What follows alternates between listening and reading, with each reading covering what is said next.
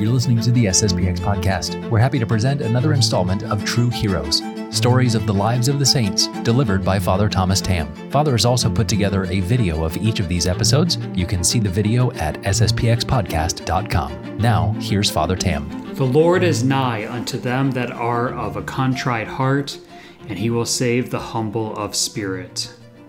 Hello, my friends, and welcome to True Heroes. Today we are going to look at the lives of Saints Marcellinus, Peter, and Erasmus, who were clergy and martyrs of the 4th century, sacrificing their lives for the spread of the Catholic faith. There is very little on Saint Erasmus, so we will be focusing primarily on the other two. Let us begin their story. Marcellinus was a priest, and Peter was an exorcist. An exorcist is one who has been given special powers by the church to cast out the devil. Both were of the clergy of Rome and eminent for their zeal and piety. In the persecution of Diocletian about the year 304, they were condemned to die for their faith, and by a secret order of the judge, the executioner led them into a forest, that the holy men being executed privately, no Christians might be acquainted with the place of their burial, of their execution. According to a legendary account of their martyrdom, the two Romans saw their imprisonment as just one more opportunity to evangelize, and managed to convert their jailer and his family. When the executioner had brought them into a thicket overgrown with thorns and briars 3 miles from Rome, he declared to them his bloody commission, what his mission was going to be. The saints cheerfully fell to work themselves, grabbed up the brambles, and cleared a spot fit for their sepulchre. After they were beheaded, their bodies were buried in the same place. Some time later, Lucilla, a pious lady, being informed by revelation and assisted by another devout lady named Firmina, took up their bodies and honorably interred them near that of St. Tiburtius on the Lavican road in the catacombs. Pope St. Damasus says that he heard the story of these two martyrs from their executioner, who became a Christian after their deaths, and he inserted the story in a Latin epitaph with which he adorned their tomb.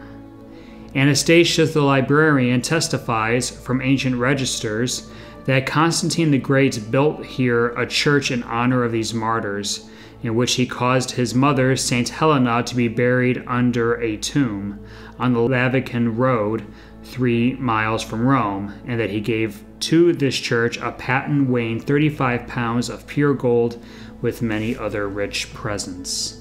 Though we know very little about these two martyrs under Diocletian, there is no question that the early church venerated them. Evidence of the respect in which they were held are, in fact, the basilica that Constantine built over their tombs. On to Saint Erasmus. He suffered torments and a cruel death, also in the persecution of Diocletian at Formiae in the year 303. Erasmus was the bishop of Formiae, Campania, Italy, and suffered martyrdom during Diocletian's persecution of the Christians, around a year before Saints Marcellinus and St. Peter. He once fled to Mount Lebanon during the persecution and lived a life of solitude there for some time, being fed by a raven. After the emperor discovered his whereabouts, he was tortured and thrown in prison. Legend claims that an angel released him, and he departed for Illyricum, eventually suffered a martyr's death.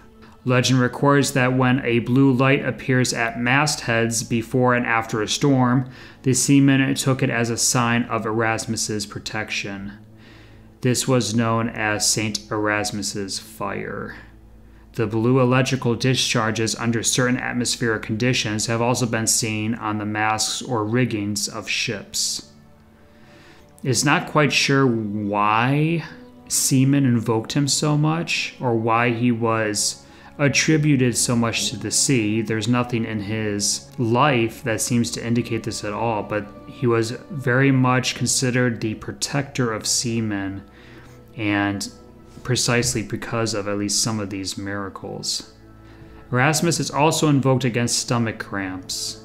This came about because at one time he had hot iron hooks stuck into his intestines by persecutors under Emperor Diocletian, but these wounds he miraculously endured.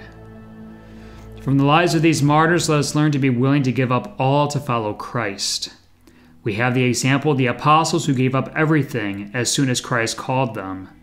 Matthew was at a counting table and left everything there when Christ came and said, "Follow me."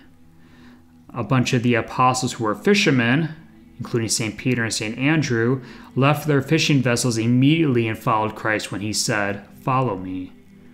We need to be willing to do the same. We probably won't be asked to leave everything behind, but we have to be ready and willing to do so. Tomorrow is a feria, so we will continue with our Relics of Christendom. Until then, God bless you all, my friends.